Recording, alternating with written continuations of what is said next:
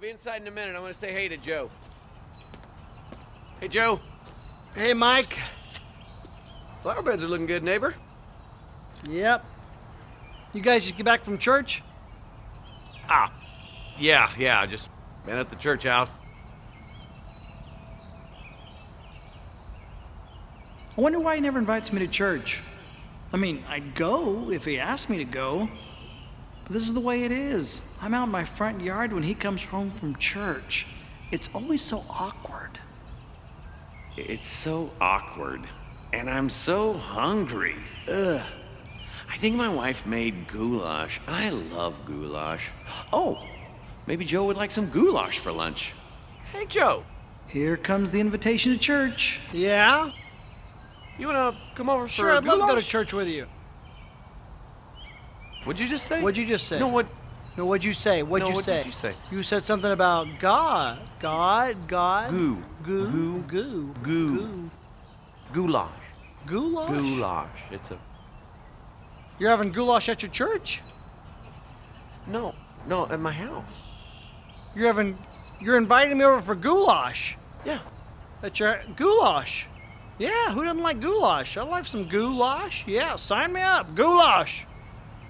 I'll check and make sure we have enough.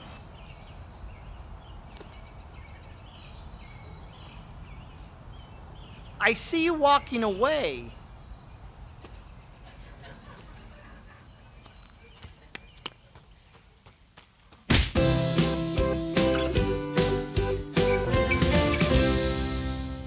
So awkward. It's so awkward to invite somebody to church. Raise your hand and say amen if you agree. It's awkward.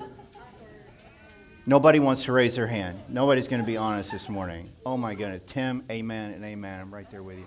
It's not as awkward as you would think. It is not. So what we've been doing during this series, and this is the fifth and final week of our Go to Grow series, and that doesn't mean that we are stopping going and growing. It means that we are starting. It means that we are taking the tools that we've been talking through these past few weeks and putting them into action. And this last week, we've been asking the question all along. This last week, we're asking, what are we doing here? And one of the reasons that we are here is to be a part of what God is doing in the South Naperville area. And that is sharing the good news of Jesus with people who don't have that good news and don't have a relationship with God. We've literally been talking about the idea of following Jesus into becoming fishers of people. So we've been talking about inviting people of peace, people who not only like us and want to be around us, but people who would be open and receptive to sharing our life in Jesus. We've been talking about inviting them into conversations about faith. We've been talking about inviting them to small group, which is starting when? The first week of October, right, in our Red Letter Challenge, right? And we've been talking about inviting people to serve with us. So we take on a serving role here at South Naperville and invite someone to come along with us and see what that's like. And today we're talking about the idea of inviting people classically to church, inviting people to this environment, the worship gathering. And that's a function of us following Jesus as fishers of people. Jesus said, I will make you fishers of men, or fishers of people. What was he talking about? He was talking about the creation of an environment, the creation of circumstances within which people who don't have a relationship with God would be exposed to the things of God, the love of God, and then have the opportunity to follow him, just like you and I did when we first came into the faith. Think about the time that you first came into the faith. How did you come in? You didn't dive in with both feet off the sand into the water. You tippy-toed in, and you grew in faith. You grew bits and pieces at a time in the faith, and that's how it works. We've also been talking throughout this series about the opportunity we have to grow into a new worship space. There's a church leaving this worship space in the next 2 years, and we have the opportunity to potentially lease that space. God has called us through all the circumstances around us. God has called us to grow to about 120 people, including kids and adults, and tweens and teens, between now and about a year from now. And then as God grows us to that number between now and a year from now, we have the opportunity to realistically look at a lease on this new worship space, which happens by the grace of God to be right across the hall from the Trinity's Early Childhood Center. Now, as V shared with you earlier, the Early Childhood Center next week is going to have some of its families come and join us here in worship for the express purpose of some of those kids singing a worship song that we do in chapel on Thursday mornings. It's a huge outreach opportunity. It's the first time any of our early childhood families have been invited to come and worship with us in a way that features their kids singing and worshiping and raising up God's name. Right now, we have about 3 or 4 families from the tech who are registered to come and worship with us next weekend. Now, what does that mean? That means that we have the opportunity to see a snapshot of what it looks like when all this inviting pays off. When all this inviting actually works and new people are coming, we have the opportunity to create an atmosphere. So that's going to be our central focus for today. And when we ask the question, what is the mountain standing between us and the invitation to church? The mountain that Jesus says, even if with the littlest faith, you can see that mountain there, that mountain can be thrown into the sea. We take that as encouragement that whatever stands between us and a real, authentic faith in Jesus, God has already overcome that mountain, that obstacle. And He calls us in faith to take that mountain and throw it into the sea, to be done with it, so that we can freely, in faith and without fear, extend an invitation to someone who needs a relationship with God. And in particular today, as we said, we're talking about inviting to worship. So that's the question of the day. What is the mountain between you and your invitation to someone to join you at the worship gathering? Whatever that might be, it might be fear of rejection, it might be fear of awkwardness, it might be fear of goulash, for all we know. It might be fear of just extending an invitation to someone who's already in your life and not knowing what they're going to say. So today we're going to focus again on the Scripture and how God would speak into the invitation to worship. First of all, before we do that, let's take a look at why we worship and why we organize worship the way we do. And then I'm going to make a couple of propositions to you that hopefully will equip you to go out and make some real invitations. The Scripture talks openly about the organization of worship in 1 Corinthians 14. I love this passage because what it deals with is 2 very interesting subjects. 1, speaking in tongues, and 2, prophecy. Now, throw your hand up if you've ever spoken in tongues before. Okay, we got one. One honest person in the back. Oh, 2, 3. Okay. So what I didn't see is people who are bilingual or trilingual raising their hands. Because the subject of speaking in tongues in church is often misunderstood. In this passage in particular, speaking in tongues has to do with speaking a foreign language in an atmosphere, in a setting or a group meeting like this, where people might not understand what is spoken.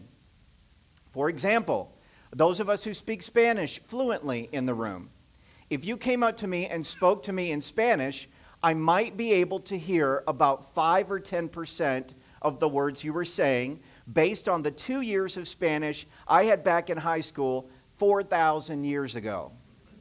It would be counterproductive for us to try to have a conversation in a foreign language when I didn't know the language.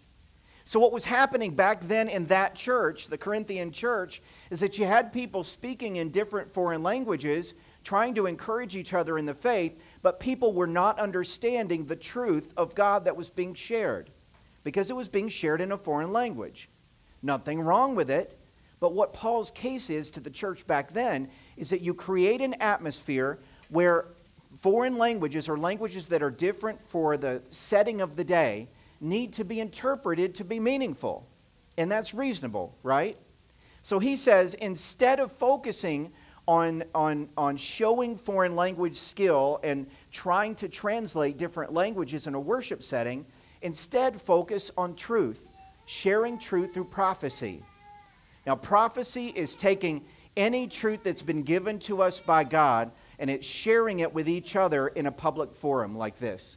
That's really all that means. So I'm going to step out of the way and read some scripture for you. In 1 Corinthians 14:20, Paul is writing to the church and says, brothers and sisters, stop thinking like children. In regards to evil, be infants, but in your thinking, be adults. I love that we have babies in the room. Babies remind us of how we are supposed to approach the stuff of evil. The stuff of evil is supposed to be something that is so foreign to us, so far away from us, that we don't even know how to approach it. The Bible goes on and says, but in your thinking, be adults. In other words, be grown up about the reasons why you come to worship. And I would even say the reasons why you would invite somebody to come with you to worship. In the law it is written, Paul says, with other tongues or languages, through the lips of foreigners, I will speak to this people, but even then they will not listen to me, says the Lord. And the generation around us that is listening to the things of God, whether it's through podcast or coming to church or watching a TV show, by and large, the culture is taking a very tentative view of Christianity these days, wouldn't you say? But what we can do is we can understand a little bit more of what Paul was trying to teach the church. We'll go on in this next paragraph when he says, tongues then are a sign not for believers but for unbelievers. Prophecy, however, is not for unbelievers but for believers. What he's talking about is the idea that when the Word of God permeates different cultures and people speaking different languages share that, that's a good thing. It's a sign to the unbelieving population that the Word of God is meant for who? Everyone. Where? All over the world. Spanish speaking, Russian speaking, whatever language you speak, the Word of God is meant for you, right? So that's an outreach aspect. But then he says this, prophecy, however, is not for unbelievers, but for who? Believers. Prophecy is the stuff of God, the things of God, the truth of God that is shared by God's Holy Spirit in His power in the church, in the setting of us gathering together and sharing that truth together. And Paul goes on and says, so if the whole church comes together and everyone speaks in tongues, and inquirers or unbelievers, that is seekers or unbelievers come in, will they not say that you're out of your mind? So what I want to make a case for today is that tongues are not a language you cannot understand. Tongues, by meaning of Scripture, are foreign languages that we can understand, but the idea is that those foreign languages are meant to be shared in a proper context. Now, I've heard foreign languages, I've heard someone speak in tongues before in a way that I could understand.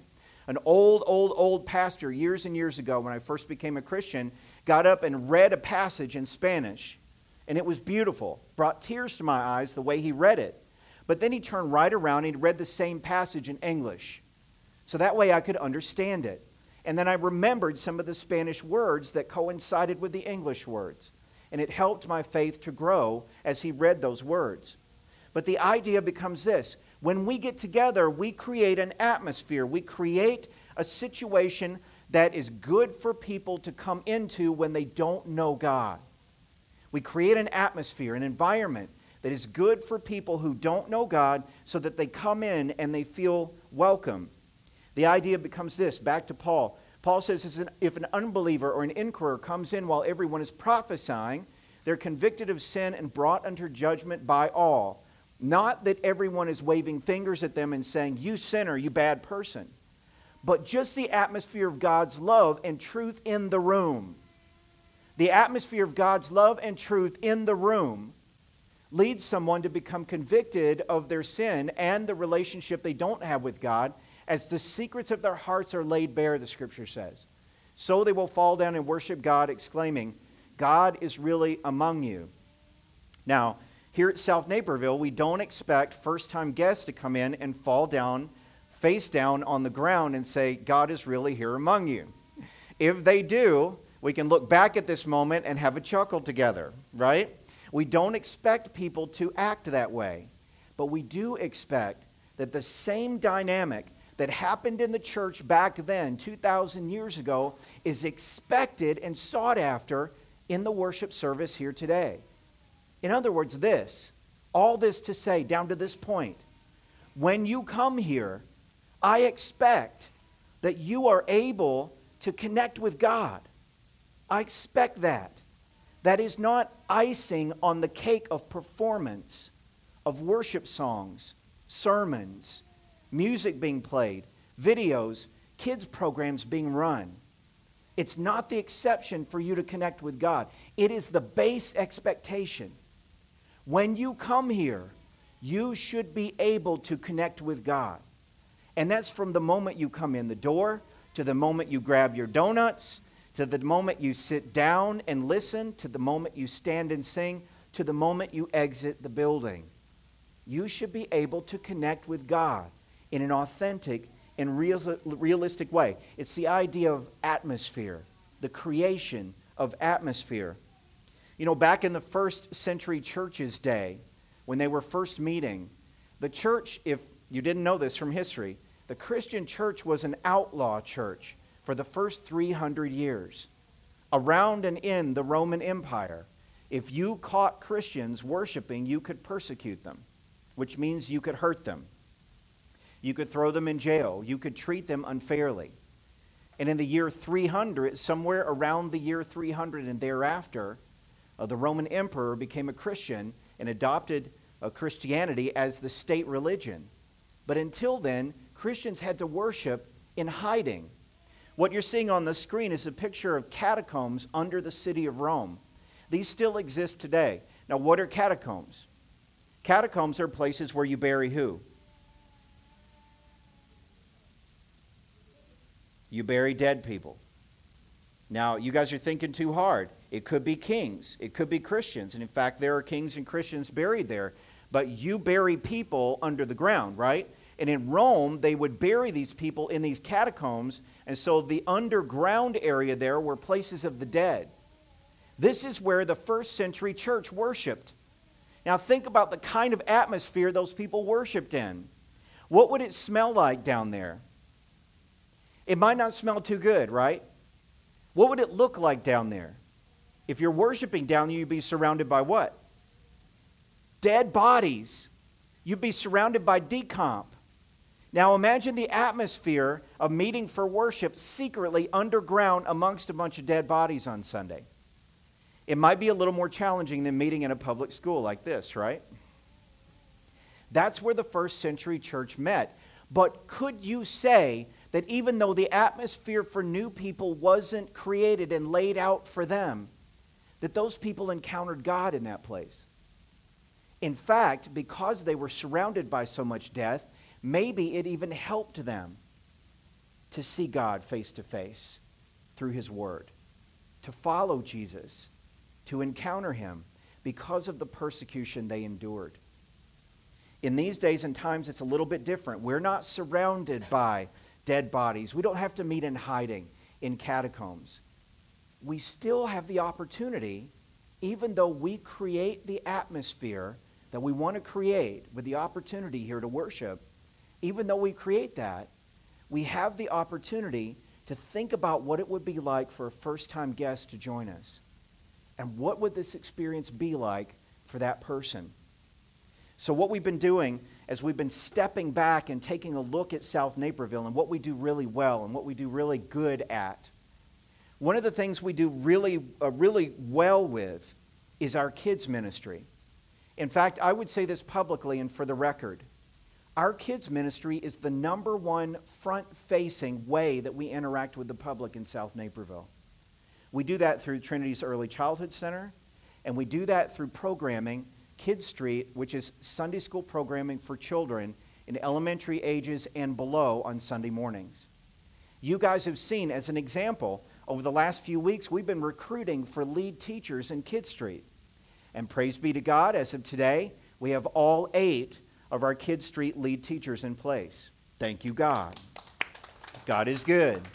Now, we're still looking for baby holders. So if you want to hold babies on Sunday morning 1 month or 1 week out of the month, come and talk to me. It's a tough job, but I promise you're going to love it. But the reason we've been doing this is because Kid Street is kind of our number one most important outreach ministry.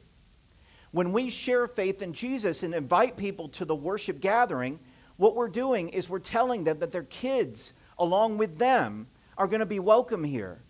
And when our greeters stand out front, one of the first jobs they have is to escort new families with children right to Kid Street and help people learn how to check their kids into Kid Street so that their kids are welcome. When your kids are welcome, your family is welcome. And since we at South Naperville major in kids ministry, it's one of our biggest ministry outreaches, right? Since we do that, we want to continue to do that well. So what we're doing is we are looking at updating the way we do Kid Street ministry and working with our own children right here at South Naperville. What I want to do today is propose some updates for you on how we work with our own kids in the building in and around Kid Street. And I want to ask you to do this with an open mind. Consider what the atmosphere would be like for a whole bunch of new first-time guests coming into the building and experiencing kids ministry and adult ministry for the first time. And what I'd suggest we do is, as we look at adopting these updates and look at stepping into some of these updates for the future, that we consider the atmosphere of the first-time guest. Here's what I'm going to propose, and I'm going to lay them out one at a time, all right? Here's the first one. When our children are with us before Kid Street, we keep them with us even when we're serving. So when we're setting up or tearing down, or when we're rehearsing for a praise team, or when we're getting ready to go work on Kid Street, or we're greeting out front, or any of the new jobs that we'll create as we grow, we actually have our children with us watching what we do, listening to the words we speak, and following us in what we are practicing and serving. We're actually giving our kids the opportunity to watch us in action, and we're keeping them with us at the same time. Here's the next thing. We're checking our kids into Kid Street beginning at 9:45 and helping them put on their name tag. The idea is this. We've been small and very family-like up until about this time. We've been accustomed to letting our kids check themselves into Kid Street. But let me ask you a question. If we double and triple in size in the next year, will we be able to continue that practice? No. Kid Street would be utter chaos, wouldn't it? And a first-time guest would come into that environment or that atmosphere and be absolutely perplexed, even just like the scripture said, thinking that we'd lost our minds, right? So what we're proposing is the idea that we keep our kids with us, that they stay with us through the experience of Sunday morning, and then we actually take them out to Kid Street and check them in ourselves, and we help them get their name tags on and stay in Kid Street. Here's the next one. When we come back to the worship space, and this is the number one environment for adults, right? Though kids are welcome, this environment is mainly set up for adults. When we come back here, be sure and reserve a spot for your kids who will return from Kid Street about 10:45. In fact, they'll be back here in a couple of minutes. Pick out a spot for your kids. That way, when you put something on the chair and reserve that spot for the kids, they know that when they come back, there's going to be a place for them to finish out the worship service with you. Very important. And then, here's where it really gets to be an update for us. Have our children sit with us when they enter the worship space after the message. Have them sit with you. Have them watch what you do. When you get up for communion and go forward for communion, have them watch what you do. When you offer prayers, have them with you to watch what you do. In other words, have them stay right with you during the worship service so that they can observe you grow and that you can teach them the faith and they can be under your supervision. Now, why is this important? Because as we grow, as we get bigger, this space is going to fill up, isn't it? Imagine when the kids come back in a few minutes, imagine that group doubled and tripled in size in this space. I'm very excited about that. I think that's going to be just amazing. In order to make that happen and make that work, let's start having our kids stay right with us through the service. And then lastly, this, after worship, have your child stay with you as you serve or connect with others. So we're going to have our kids stay with us and listen to the conversations we have. Now, I'll admit, my kids in particular have, as for the first 2 years, been comfortable in the building, running around the building and having fun with their friends after the worship service. For the first 2 years, that worked out well until we started to do what? Until we started to numerically grow. And then the number of kids that were running the halls got bigger, right? And then kids started to get hurt. And then stuff started to get broken. And so as we get bigger, we're moving away from the intimate family setting that we've created in the beginning, and we're creating a structure for success of our own kids and the kids of first-time guests who will come with us. Now, this may take some time for us to transition into this motif together. For my own kids, it's going to take a transition time. So what I did is I prompted them before they came to worship this morning. We are going to be updating and getting ready to grow. So when we get done today, I'm going to need you guys to stay with me, help me to greet people, help me to tear down, watch what I do, and be my assistant. Now, as an alternative to this, we're exploring the idea of having a kids' activity right after the worship service up on the stage. We don't know what that looks like yet, but we're exploring the idea of having a kids' activity up on stage so that when parents are out here connecting, they can concentrate on those conversations for 10 or 15 minutes. And then go up and grab their kids and head on out the door. You see what we're doing? We're setting up a structure so that the kids can be successful with us, and at the same time we can continue to grow and connect with each other the way we have been. Now, imagine if all that is in place and all that is working well. And I'm imagining that and looking forward to that. Imagine that structure's in place and working well. How do we move into entertaining, listening, and inviting people with children in particular? Think about play dates you go on. Think about parties you go to. Think about atmospheres where there are other children and other families around. And think about how you might listen, particularly for a handful of cues that can tell you it might be a great opportunity to invite someone. If you're talking with someone, particularly with children, listen for the idea that that family is not engaged in any kind of faith-based activity outside of their conversation with you. What if they don't have a church home or a small group? What if they were raised in a particular denomination but don't have a place to worship now? Is that a cue to potentially invite them to come to worship with you? Yes.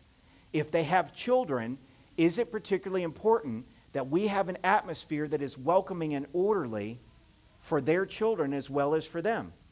Yeah, it's totally important for that, isn't it, right? You can also listen for these cues. Listen to them being open to trying new things, even if they were raised a particular way. Maybe they were raised Catholic or Presbyterian or Baptist. Maybe they would be open to the idea of coming with you to this. If they ask you what the denominational base is at Trinity South Naperville, what are we? We are Lutheran. So our theology is Lutheran. And you can share that with them. You can tell them that. And if they have questions, have them come and see me. We can talk that through. The idea is we worship and follow Jesus Christ. Can we start with that? Yes, we can, always and forever. And then particularly take a listen for this. Listen for if they've got kids' activities that they do on Sunday mornings. But maybe those kids' activities aren't something they do every Sunday. When they get a Sunday off, you can invite them to worship. And here are the words you might use. When we're looking at taking an invitational opportunity and putting that together for someone who's brand new, particularly to the worship service, try these words with me if they have kids. Ready? 1, 2, 3. The kids might like to try Kid Street, which is kind of like Sunday school, just way cooler. Would you guys go with us one Sunday? And when you get to way cooler, feel free to put your own style of emphasis on that, okay? Way cooler. But what if you're talking to somebody who doesn't have kids? Or what if you don't have kids with you or don't have kids yourself and you're talking to singles or couples and there are no children involved? Try this one. 1, 2, 3. Worshiping on Sunday mornings is really important to me. Would you come with me one day and let me show you why? Why is worship important to you? The idea would be, and the assumption would be, that when you get here, who do you connect with? Yeah, we connect with each other, but who do we connect with? With God. Give them the opportunity to come and experience how you connect with God. Give them the opportunity to experience that with you. And God will give you these words to speak in the moment. So let's remember these invitations. Let's remember how they work and how God has set us up to grow right here in the worship service. Agreed? Amen? Amen. Great. Let's pray, and then we'll invite the kids to come and join us. Heavenly Father, thank you so much for the opportunity to step back and look at what we're doing and ask the question, why are we here? And then as you respond and as you give us challenges, thank you for the opportunity to grow and meet them and step up to them. God, as we grow and as we update, help us to show our kids what it is we do. Help us to share that life with them, starting with our family and on out from us. And help us, God, in the moment when the opportunity is right, to remember that you will open the doors for people to come and worship with us. We don't have to force that. That's something that you lay the groundwork for through the Holy Spirit. So do that groundwork for us, God. Go before us. Lay those invitations open. Help us to see them before they happen, and then to open our mouths and speak.